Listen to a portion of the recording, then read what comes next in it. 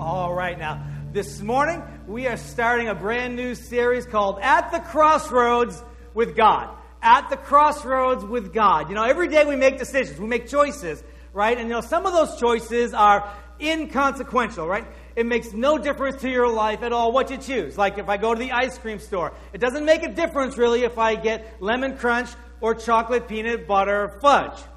Maybe it makes a difference to some of you, right? But it doesn't really make a difference for my life, right? And then there are some decisions that can have an impact on your life, right? Either in the short term or in the long term.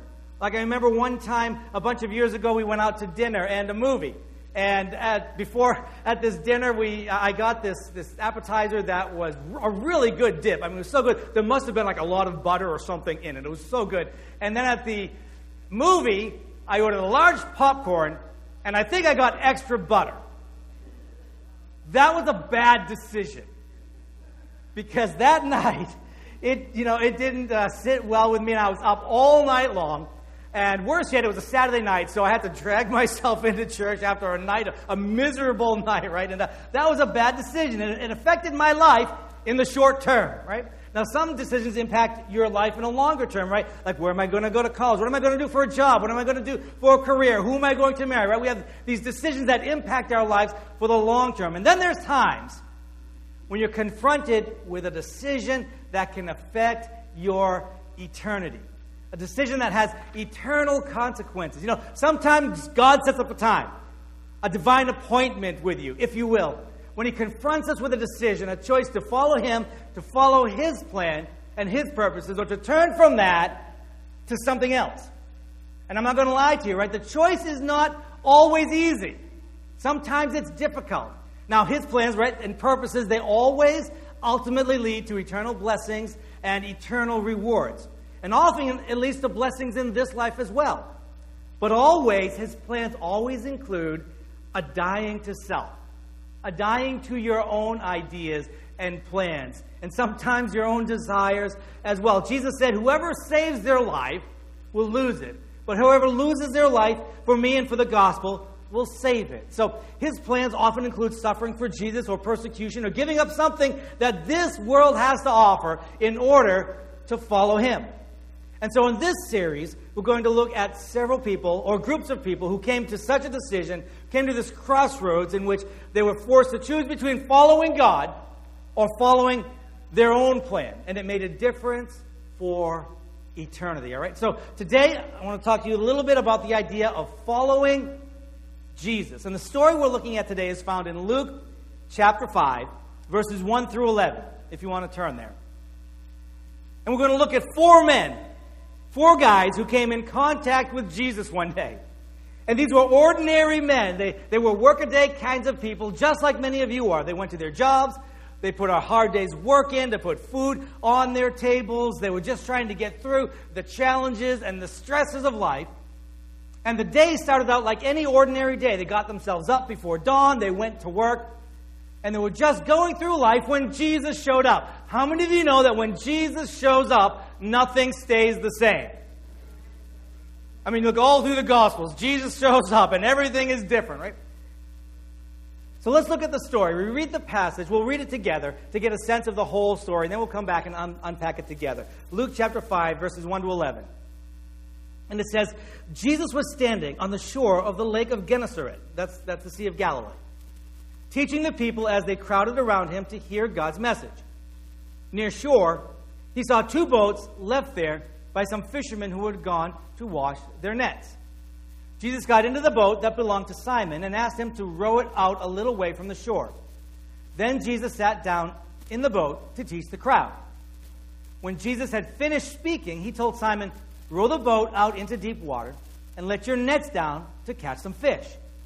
Master, Simon answered, we worked hard all night long and have not caught a thing. But if you tell me to, I will let down the nets. They did it and caught so many fish that their nets began ripping apart. Then they signaled for their partners in the other boat to come and help them. The men came, and together they filled the two boats so full that both began to sink. When Simon Peter saw this happening, he kneeled down in front of Jesus and said, Lord, don't come near me. I am a sinful man. Peter and everyone with him were completely surprised at all the fish they had caught. His partners, James and John, the sons of Zebedee, were surprised too. Jesus told Simon, "Don't be afraid. From now on, you will be catching men." So they pulled their boats up to the shore, and they left everything, and they went with Jesus. Would you bow and pray with me over the Word of God this morning? Oh, our Heavenly Father, thank you for your Word. God, we pray that you would please give us ears to hear what you're saying to us. Give us eyes to see, God, what you're doing in our life and in our days. And God, give us a heart to understand and respond. For it's in Jesus' name we pray. Amen. Amen. All right. Now, this is a beautiful story of our Lord coming into the lives of these men and changing their lives. And I chose this account in Luke because it has the most details of what happened. Some of the other Gospels don't share all the details, and you can kind of get the impression that Jesus walks along and says to these fishermen, "Hey, come follow me." And they dropped everything and followed a guy that they'd never met or seen or heard before, right? Well, that's not really exactly what happened. And Luke shares all of these details so that we can kind of see what happened, understand the process that they went through when they were confronted with the eternal kinds of decisions that they made that day, right? So this morning, I want to talk to you a little bit here about following Jesus as we unpack this story. I'm going to share with you 6 observations from this story that I think will help us when we're faced with that kind of decision, where God puts us in a place where we have this choice to follow Him, follow His plan and His ideas, or follow our own plan and our own ideas. All right, so the first idea is this. Jesus sometimes asks us to follow Him in ways that don't make sense to the natural mind. Jesus sometimes asks us to follow Him in ways that don't make sense to the natural mind. How many of you have ever had this in your life? All right? Look at the story again. After fishing all night and catching nothing, Jesus says, "Go back out and try again. Row back out into deep water and let your nets down to catch some fish." Now, that didn't make any sense at all. The fish weren't around. They knew the fish weren't around. It was past time for the fish to be around. It was time for them to take whatever they'd caught and go to market and sell their fish. But they hadn't caught anything. So Jesus' instructions didn't make any sense. Sometimes Jesus asks us to follow Him in ways that don't make sense to the natural mind. Now, I'm not talking about crazy things or things that would hurt yourself or hurt anyone else. I've seen enough times, I think, in my life and in my ministry where people have done some crazy things in the name of God, right? And God just ends up looking bad, right? I'm not talking about crazy stuff. But there are times and there are things that God asks us to do by His Word and by His Spirit that don't always make sense in the natural. For example, how about this one? How about dying to self? Well, that doesn't make sense in the natural, does it? Jesus said, "For whoever wants to save their life will lose it, but whoever loses their life for me will save it." Now, that's a little bit counterintuitive, isn't it? Because in the natural, if I die, then I'm dead. But if I live, then I'm alive. But in the kingdom, if you die to yourself, to your own desires, to your own interests and your own agenda, to your own life, and then you live for Jesus and live for His agenda, then you find your life, your true life, the life that God intended for you. How about this one? How about putting others first? How many of you like that one? Not a hand go, a few of you, right? Like that, putting others first, right? In the natural, Jesus said the first shall be last and the last shall be first. But in the natural, if I'm first, then I'm first. And if I'm last, then I'm last. If I'm first in line, and then someone makes me get out of line and go to the end, in the natural, then I'm last, right? Like when I was in grade school, and the teacher caught me goofing off in line or talking or doing something else I wasn't supposed to do in line, and then sent me to the end. Well, I didn't feel like I was first anymore. I felt like I was last, and I felt very sorry for myself. Oh, y'all are so holy, aren't you? That never happened to you, did it? Come on. You all know what I'm talking about, right? If you're last in the natural, if you're last, you're last. But in the kingdom, when you put others ahead of yourself and Jesus' interest ahead of yourself, Jesus sees you as first. So if you spend your life trying to be first, trying to be ahead of everyone else, trying to push everyone else out of your way so you can be first, then Jesus says, as far as eternity is concerned, He sees you as last. But if you live for Him, put others ahead of you and put Jesus ahead of you, then Jesus sees you as first in the kingdom and in eternity. Sometimes Jesus asks us to follow Him in ways that don't make sense to the natural mind. What about this one? The greatest among you will be the servant of all. Well, that doesn't make any sense in the natural. I mean, in the natural, it's the greatest who have the most servants, right? The richer you are, the more powerful and important you are, the more servants you have to wait on you and take care of you. But if you're a servant, then in the natural, I mean, you're not great. But in Jesus' kingdom, the greatest is the one who is the servant of all. You know, Jesus is the most important person who ever lived. But it says that Jesus came not to be served, but to serve. He served us at the point of our greatest need, our spiritual need. He didn't come seeking His own, but He came, laid all of that stuff aside because He loved us so much, came to serve our spiritual needs. Sometimes Jesus asks us to follow Him in ways that don't make sense to the natural mind. Then next, here's your next observation. Sometimes Jesus asks us to follow Him through successive steps of trust. To follow Him through successive steps of trust. Look at this story again.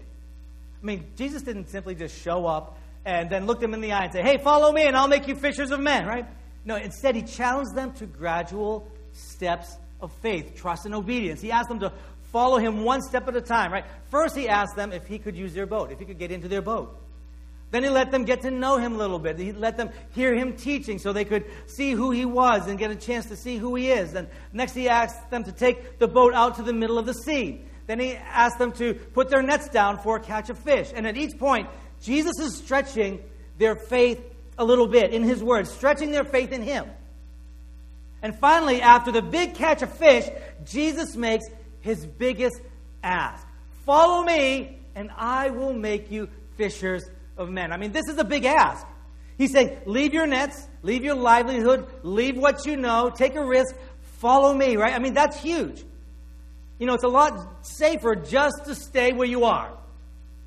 It's a lot safer just to stay with what you know and not to be different than anybody else. That's a lot safer, right? Don't do anything different. And if He had asked at the beginning of the day, I don't think that they would have been ready to respond that way. However, after a series of steps in trust, they were able to take the big step. You know, God often works in similar ways with us. You know, on the day of salvation, He doesn't give us this big, huge, long list of everything that you need to change in your life, right? And He doesn't give you this big, long list of all of the faith challenges you're going to experience throughout the rest of your walk with Him, right? How many of you had Jesus do that for you? On the very first day, told you everything? I don't think so, right? I mean, if He did, I think we'd all have a heart attack, right? And just fall down dead right there. No, He gives us one thing at a time. And each successive walk of faith gives us strength then for the next one. Until we have faith to face every challenge that comes into our lives, right? Following Jesus is more often than not about many daily small steps of faith, and it is about one giant leap. Now, maybe sometimes it's a giant leap, but often it's about daily making small choices to be faithful to God. And then next, Jesus challenges us to follow Him in areas where we think that we're the experts. How many of you think that you're the experts at something? Maybe not everything, at something. Everybody's an expert at something, right? You know, when Jesus came into their lives, He began to talk to them about something that they already understood. Fishing. Then He began to make requests of them in this area. I mean, where they were the experts. I mean, think about it. They were already experts in that area. I mean, they grew up under the water. They understood fishing. They didn't need anybody to tell them how to fish. You know, have you ever had somebody who's less experienced than you at something come and tell you how to do it? Right? Maybe some of you who've been in businesses where you have interns every once in a while. Have you ever had that intern come in who's had one semester in college and they had one class in the thing that you've been doing for like 30 years? But they come in and they think that they have a better way to do it than you do and start instructing you, right? That type of thing. Well, in the natural, that looks like what's going on here.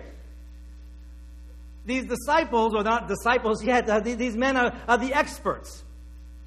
They're the ones who know what's going on, right? But Jesus shows up and He doesn't look like an expert to them. And it says, He told them, row your boat out into the deep water, let the net down to catch some fish. Simon answered, Master, we worked hard all night and have not caught a thing. But if you tell me to, I will let down the nets. Now, I want you to think for a minute how this must have went down. Right? When Jesus asked them to put out into this deep water, I don't think Peter's response was kind of like all happy, like, oh, Master, we've worked hard all night long, but if you tell me to, we'll let down the nets. Just give the word. I'm so excited. I can't wait. He's going to give the word, right? I don't think that was Peter's tone when he said that, right? I think it was more like this. And I know this is conjecture now on my part, but I think it's based on what I know about human nature. And if you disagree with me about this, well, God bless you. Jesus can set us both straight when we get to heaven, all right? But I think it probably went something like this. You know, Jesus asked them to put out into deep water to catch some fish. And everyone just kind of stops for a minute. Stops what they're doing. Begins to look at Jesus kind of incredulously. And then, because they've been fishing all night, they're tired, they haven't caught a thing. They know the fish aren't around. They know it's not time for the fish. And they know they need to just wait till the next morning, right? And finally, Peter, always the one to speak first, says, Master, we've worked hard all night and haven't caught anything. And there's a pause. And Peter's looking at Jesus, and Jesus is looking at Peter. It's like Peter's trying to say gently to Jesus, look, Jesus, I know you may be the expert in the spiritual things, but fishing is our area. You're kind of getting out of your element here, Jesus, aren't you? It's kind of like they're expecting Jesus to say something like, oh, sorry, I didn't realize that, my bad. Carry on and try again tomorrow. Can I tell you, if you're waiting for Jesus to look at you and say, oh, sorry, my bad, you're going to be waiting a long time for that. So instead, there's this awkward pause as Jesus just stares at them. And they're staring back. And James and John and Andrew, they're looking back between Peter and Jesus to see how this is going to go down. And finally, Peter's looking into Jesus' eyes and finally sighs and says, all right, because you say so, we'll let the nets down again. And James and John and Andrew just kind of groan as they roll their eyes and begin the process of getting the boats ready to go back out into the water. Some people do this with God, I think. They want to relegate God to just the areas that they perceive to be spiritual. God, you can be in these spiritual areas. God, you're good at church, God. God, you're good for maybe a prayer before a meal, maybe a quick prayer before bedtime or something like that. God, that's where you belong. God's good for that, but not really good for business or for life or for family or anything else like that. We like to put God in our little box. Like, this is my God box. This is where God belongs in my life. The problem is God doesn't fit in boxes. God doesn't stay in your boxes. God just busts boxes open. He wants to be in every area of our life, right? And even in areas where we think that we are self-reliant and self-sufficient and we're the experts, right? So here's the big question. Can you trust Jesus in areas of your life where you perceive yourself to be the expert, where you perceive yourself to know how it's done? Because, it's not usually a question of can we trust God in areas where we don't know what we're doing. What's the first thing you do? When you're thrust into some brand new situation, you have no idea what you're doing. I know my first thing is I throw up a flare prayer. Oh, God, please help me. Right? How many of you have done that before? A flare prayer. Right? God, help me. I have no idea what I'm doing. God, please show me the way. Please, God, please give me the answer. Right? Sometimes the more challenging thing is to trust God when you think you know how to do everything. And, it can become easy to say, you know what? I've got this. I don't need to pray. I don't need to seek God. I know how this is done. And there are many examples in Scriptures of people who did just that after trusting God, had a similar situation afterwards where they didn't trust God and ended up failing. King Saul, when he was young and inexperienced, it says that he trusted God. He was humble and he relied on God. But when he got older and more experienced, he grew prideful and self-reliant and stopped seeking God. And eventually, God tragically said of him, you were once small in your own eyes. In other words, you were once humble, but now you've got so much pride, and he ended up failing. There was another young king of Israel, inexperienced, and he faced a difficult situation when a foreign king invaded the land. And he took the opportunity to test this young king, and he didn't know what to do in the natural, but he did know what to do in the spiritual.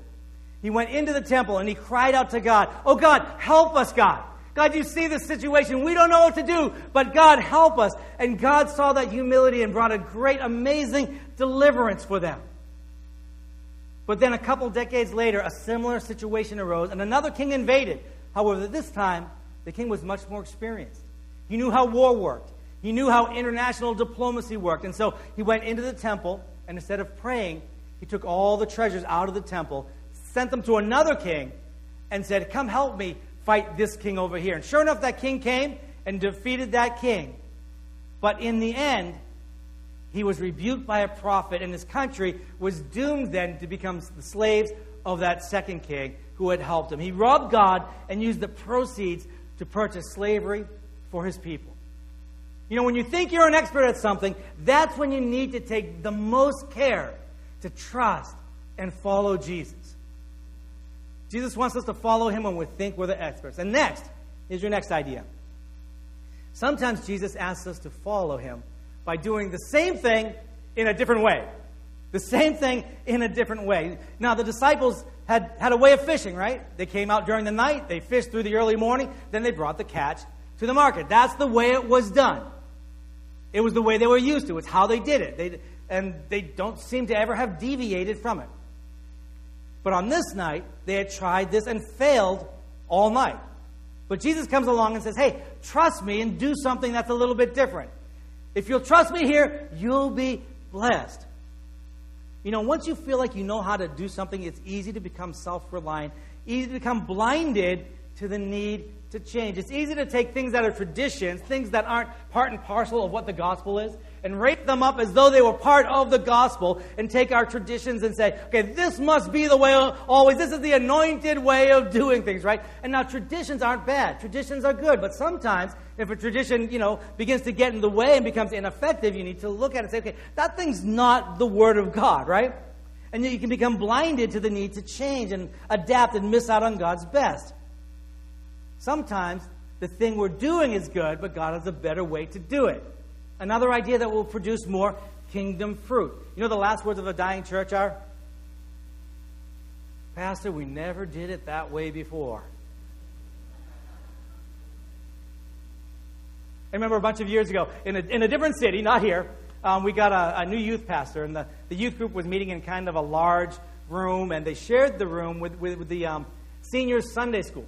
And the youth pastor, when he came in, he just wanted to dress up the room in a little bit. He got like 8 small can lights that pointed to the stage to light it up a little bit. And he got a welcome sign hanging near the door that you could turn on. One of those welcome lights that you could just turn on, that type of thing. Now, most of the seniors were fine with that. Most of them, hey, that was fine. No big deal. I mean, it's just lights, right?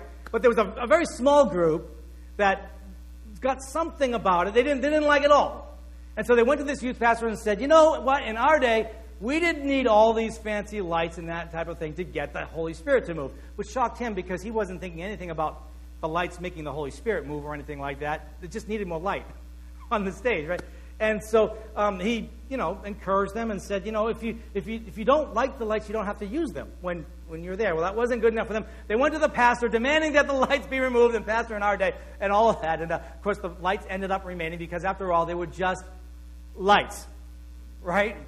And so, and they weren't looking at them to make the Holy Spirit move. Just do something a little bit different. And, I enjoy, now this is going to tie together, I enjoy going to historical sites. Presidents' homes, things like that, historic buildings, historic churches. Once I was in Alexandria, Virginia, and I was touring the church of George Washington, where he went to church. And the thing I noticed about it is it had no running water in there. It had no electricity. It had no air conditioning. And that's the thing you notice about when you go to these historic churches that have been preserved, like from the 1700s. No running water, no electricity, no climate control, no anything like that. And for goodness sakes, no padded pews or anything like that. If they had any heat at all, it was a potbelly stove in the corner. And here's the big idea. Here's the big point, right? At some point in history, some church was the first church to put running water in the church. But some church was the first church to put electricity in the church. Some church was the first church to put climate control and air conditioning. Praise God for that, right? Aren't you glad there's not some potbelly stove here, right? And you got to, if you want it warm, you got to sit over here. And if you want it cool, you got to sit way back over there or something like that, right? Some church was the first church to put the padded pews in. Some church was the first church to have a sound system. And the first church to have a website. And the first church to have an overhead projector, and then modern projector systems. And the first church to have Facebook. And some church was the first church to do live streaming of their services, right? And so, now, does God need any of these things at all to move? No. God doesn't need a thing to move. God has no needs. Right? Whenever we do something a little different, it's not about getting God to move, or if we do this thing, boy, then God's going to move, or more people are going to get saved if we do this thing. What it's about, that's not the question we're asking. The question is, how do we take the greatest message in the world, the gospel, and communicate it in a way that makes sense to our culture? How do we most effectively do that? Are we going to insist that they hear the message in a way that made sense to us 10 or 20 or 30 years ago? Or we're going to say, this is an awesome message, and we're going to find every way that we possibly can, through word of mouth, through talking to people, through digital ways, through every way that we possibly can, to share the grace of the Lord Jesus with our community. Amen. Amen. You know, the day that we tell Jesus that, we've got it all figured out, we have a system all figured out that never needs to change, that's the day that we begin to die as a church. We need to always be willing to have Jesus say to us, hey, what you're doing is great. Here's a better way to do it. Following Jesus may lead us to do the same thing in a different way.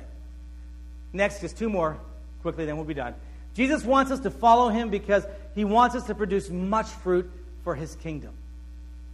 Look for a minute at the results of their trust in this passage in casting their nets. It says this. It says, they did it and caught so many fish that their nets began ripping apart. Then they signaled for their partners in the other boat to come and help them. The men came, and together they filled the two boats so full that both began to sink. And the idea I get from this is that Jesus has more than enough provision to go around for those who follow him. All right, can I say that again? If you'll follow Jesus, there's more than enough provision for everyone who's going to follow him. So many go through their daily lives thinking, amen. So many go through their daily lives thinking and continually wondering, at the end of the day, is there going to be enough fish? But Jesus said that the world worries and runs after all these things, all these earthly concerns. He says, seek first the kingdom of God, and all these other things will be added to you as well. It's as if Jesus is saying in this great catch of fish that for those who trust him, for those who honor him with their lives and hearts, those whose allegiance belongs to him, there's always got more than enough provision, always enough fish. But that's not even really the point. That's not even really the main point. There's something even more important that Jesus is driving towards here. Let's read on. He says, when Simon Peter saw this happening, he kneeled down in front of Jesus and said, Lord, don't come near me. I am a sinful man. Peter and everyone with him were completely surprised at all the fish they had caught. His partners, James and John, the sons of Zebedee, were surprised too. Jesus told Simon, don't be afraid. From now on, you will be catching men. Jesus wants us to follow him and trust him so that we can be fruitful for his kingdom, so that we can be fruitful for him, that we can help other people come into the kingdom of God. Jesus came so that many could find new life, freedom, forgiveness, and live eternally with him. He has very big plans, eternal plans, plans that make a difference for eternity. And it kind of makes the question of how many fish you caught last night seem a little bit insignificant, doesn't it? So here's the big point. Whatever we do, whether it's fishing or carpentry or office work or being a good father or mother or being a coach or a Sunday school teacher or whatever it is that we do it all with an eye towards being fruitful for God's kingdom, towards serving God's purposes in the world, towards being light of Jesus in our world. Jesus wants us to follow him so we can produce much fruit for his kingdom. And then lastly, we're ultimately called to follow Jesus in every area of our lives. Jesus told Simon, don't be afraid. From now on, you'll be catching men. So they pulled their boats up to the shore and they left everything and they went with Jesus. They left everything and went with Jesus. And I'll just say it straight to you. Jesus demands our allegiance. Our allegiance to him, our allegiance to His Word, our allegiance to His purposes, and His kingdom. I mean, He's demanding. Right? He demands our allegiance, that allegiance be above every other allegiance. Our allegiance to personal interest, our allegiance to country, our allegiance to our family. He says this many times in the Gospels. To one He said, "Go and sell everything you have and follow me." To another He said, "Let the dead bury their own dead. You come and follow me." And still to another He said, "Anyone who loves their father and mother more than me is not worthy of me." And if that sounds demanding, it is demanding. We come to a crossroads with Jesus and He demands our allegiance. It's demanding, but yet it is not in any way excessive. Because He gave everything for us. He vacated heaven's throne for us. He laid aside the privileges of deity for a while to become one of us, to walk the same dusty roads that we walk, to experience everything that we experience except for sin, all the trials of life that He experienced. He came here and He taught us. He loved us. He put up with us, and then He died for us at our hands. The just for the unjust. All it says to bring us to God so that we wouldn't have to spend eternity in hell with the devil, but instead we would be able to spend eternity with God in glory, in heaven, forever. And you know, just the natural, normal response to all that is to give our unswerving allegiance to Him. Jesus, You gave all that for me. I give all I am to You. Amen.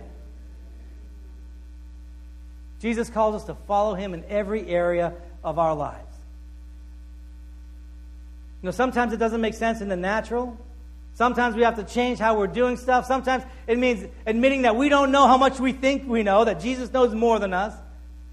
Sometimes it means a series of small steps, one after the other, trusting God. But when we meet Jesus at the crossroads, if we follow Him, we'll find that in the end, God has made us fruitful for His kingdom, that God has blessed us along with the way with everything that we need, and that God has an eternity of blessings stored up for us in glory. All right, would you all bow your heads with me as we're about to close in prayer?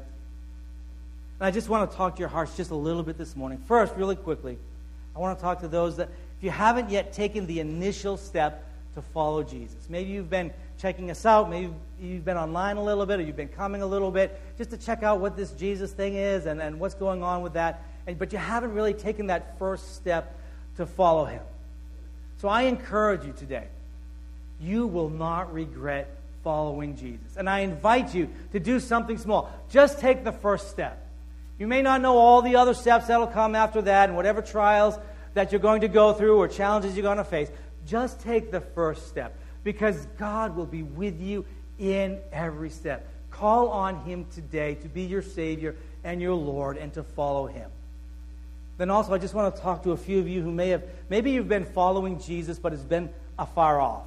You've been on the fringes, and you'd say, Pastor Paul, I've been a professing Christian for some time, but if I'm honest, I haven't really been following Jesus very closely. And I encourage you today to make the commitment to get close to Him. Do whatever the next step is towards the Lord Jesus. God says, if you draw near to Him, He will draw near to you. So begin to draw near to Jesus. Lay down what you need to lay down before Him and come close to Jesus. Make that next step. And then lastly, I just want to encourage a few of you. You may have been struggling to follow Jesus lately. Maybe you've been trying to follow Him closely, and you followed Him for a number of years of your life. But did you say, you know what? I've been going through an awful lot, Pastor, and 2020 is really just banging me up an awful lot, and I can barely see the next step. Can I encourage you as well?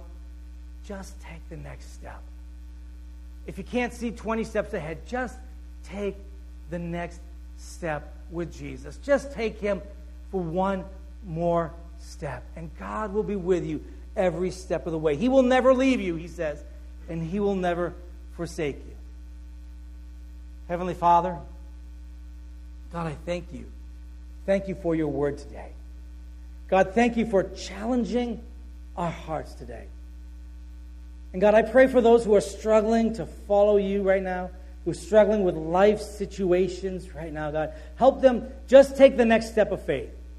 Give them courage and strength to follow you one step at a time. And God, I pray for those also who've been following afar off. God, they've been hanging around you a little bit, but on the fringes, not wanting to get too close. God, help them begin to step close to you, God.